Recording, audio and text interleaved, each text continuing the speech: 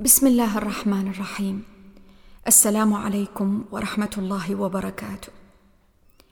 ملفت للنظر جدا ما نقرأه في سورة الكهف في قوله تعالى في ذلك الحوار بين الرجل الصالح وموسى عليه السلام، حين يقول له: وكيف تصبر على ما لم تحط به خبرا؟ وكيف تصبر على ما لم تحط به خبرا؟ هذه القضية، الصبر على ما لم نحط به خبرا وعلما ومعرفة وإدراكا بحكم بشريتنا، قضية في غاية الأهمية، قضية تعترضنا في كثير من الأشياء التي نمر بها في حياتنا، المشاريع التي يتأخر النجاح فيها، المشاريع المعطلة في حياتنا، سواء كانت مشاريع على المستوى العملي أو مستوى العائلي أو الاجتماعي والأسري والمادي، كل المشاريع التي في بعض الأحيان لا نرى لها ثمرة أو نتيجة، كل الأمنيات التي لم تتحقق لنا بعد، كل القضايا التي نتمنى أن تقع اليوم قبل الغد، كل الأشياء التي نعتقد أنها أنفع وأصلح وأحسن بالنسبة لنا ونريد أن تحدث الساعة وليس بعد ساعة، كل تلك الأمور القرآن العظيم بيعلمنا من خلال هذه القصة: وكيف تصبر على ما لم تحط به خبرا. يعلمنا بالمقابل أن ما هو مطلوب مني كبشر بعد أن أجتهد وأقوم بالعمل الذي ينبغي أن أقوم به، أن أصبر، أن أعطي الأمور المختلفة في حياتي الزمن، حقيقة الزمن الذي لا يمكن أن يحدث إلا من خلال الصبر، وأني أدرك وأنا أصبر وأنتظر أن هناك أشياء في الحياة أنا لم أحط بها علما بحكم بشريتي، بحكم إنسانيتي، بحكم علمي القاصر المحدود، فنحن لا نعلم المخفي من الأمور، نحن لا نعلم إلا شيئا مما ظهر، نعلم ظاهر من الأشياء، وهناك عشرات الأشياء مخفية عنا في علم الغيب عند الله سبحانه. هناك كثير من المواقف في حياتنا ربما ونحن نمر بها نحرص عليها وعلى وقوعها أشد الحرص، ونتمنى في قرارة أنفسنا أن تحدث الآن ولا تحدث بعد يوم أو يومين، ولكن الله سبحانه يشاء أمرا آخر فتؤخر تلك الأمنيات المستعجلة ولا تحدث تلك الأماني التي كنا نتمناها، وربما نتأثر وربما نحزن لذلك، وربما حتى نشعر بالضجر والسخط والسأم أن ذلك لم يحدث، ولكن بعد فترة من الزمن قد تطول وقد تقصر ندرك تماما أن الخير، كل الخير في أن تلك المشاريع التي حرصنا عليها لم تحدث ولم تقع.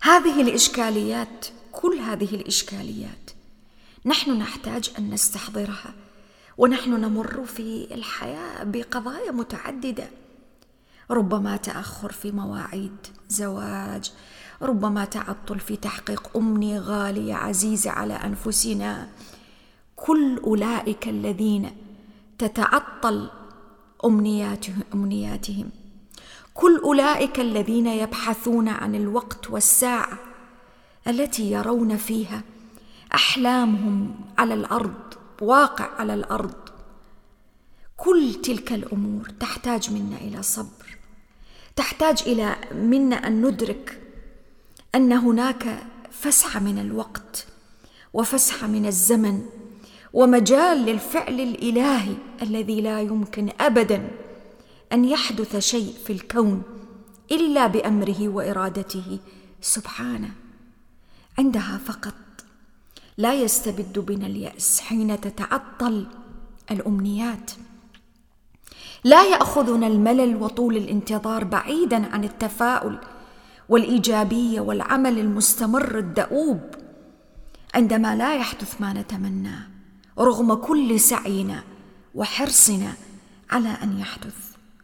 فهناك الكثير من الأشياء لم نخبرها ولم نعلمها ولم نحط بها علما، كثير من الأمور من المشاريع التي تتعطل، ربما الخير في أنها قد تعطلت، ربما الخير في أنها لم تشغل في نفس تلك الساعة واللحظة التي تمنيناها، لأن هناك نقص في جهة معينة لم نستكمل.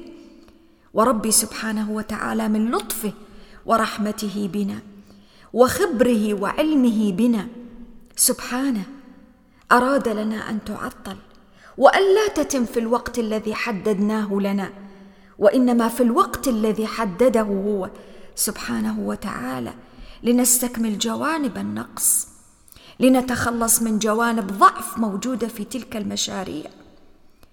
وحين ننظر إلى طبيعة العلاقة بيننا وبين الله عز وجل أنها علاقة الخبير العليم بعباده وخلقه، يربيهم ويعلمهم ويؤدبهم ويزكيهم، عندها فقط ستتغير الأمور، ستتغير النظرة التي نستقبل بها أحداث الحياة.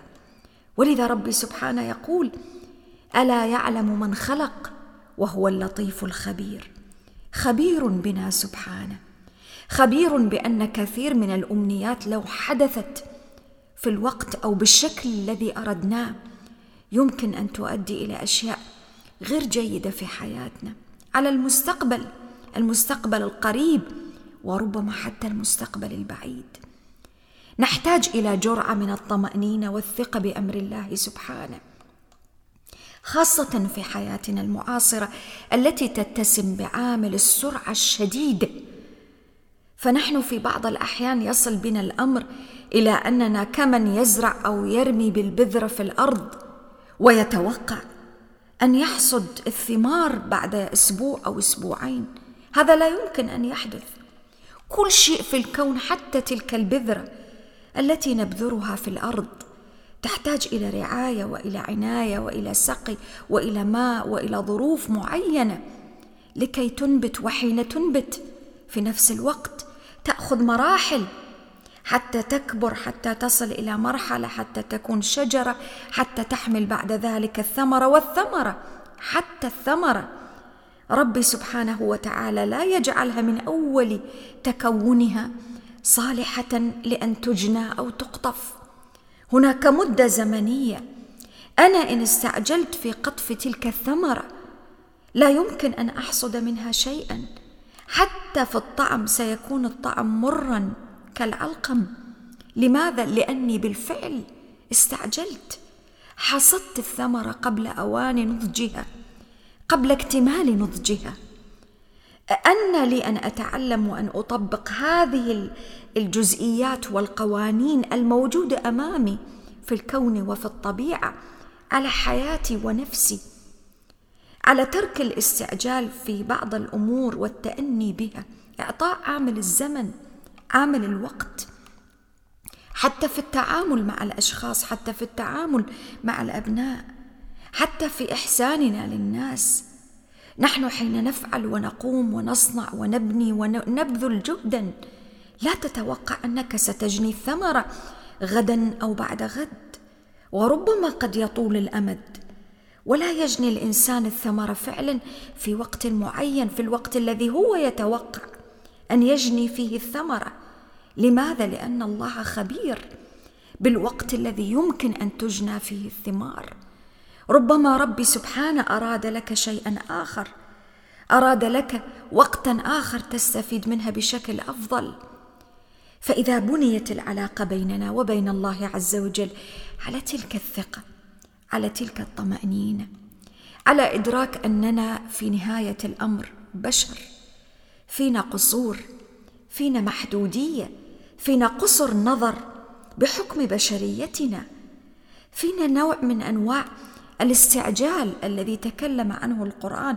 الإنسان خلق من عجل، ولكن هذه العجلة ينبغي أن أراعيها وأن أهذبها وأشذبها إلى أن تستقر حياتي وفق جانب التأني وعدم الاستعجال بالأمور والحكم على الأمور من بداياتها، بإدراك أن الله سبحانه وتعالى قد أحاط بكل شيء خبرة وعلما ومعرفة ورحمة كذلك بنا، فالله هو الرب الرؤوف الرحيم، فكل شيء سيأتي بأوانه.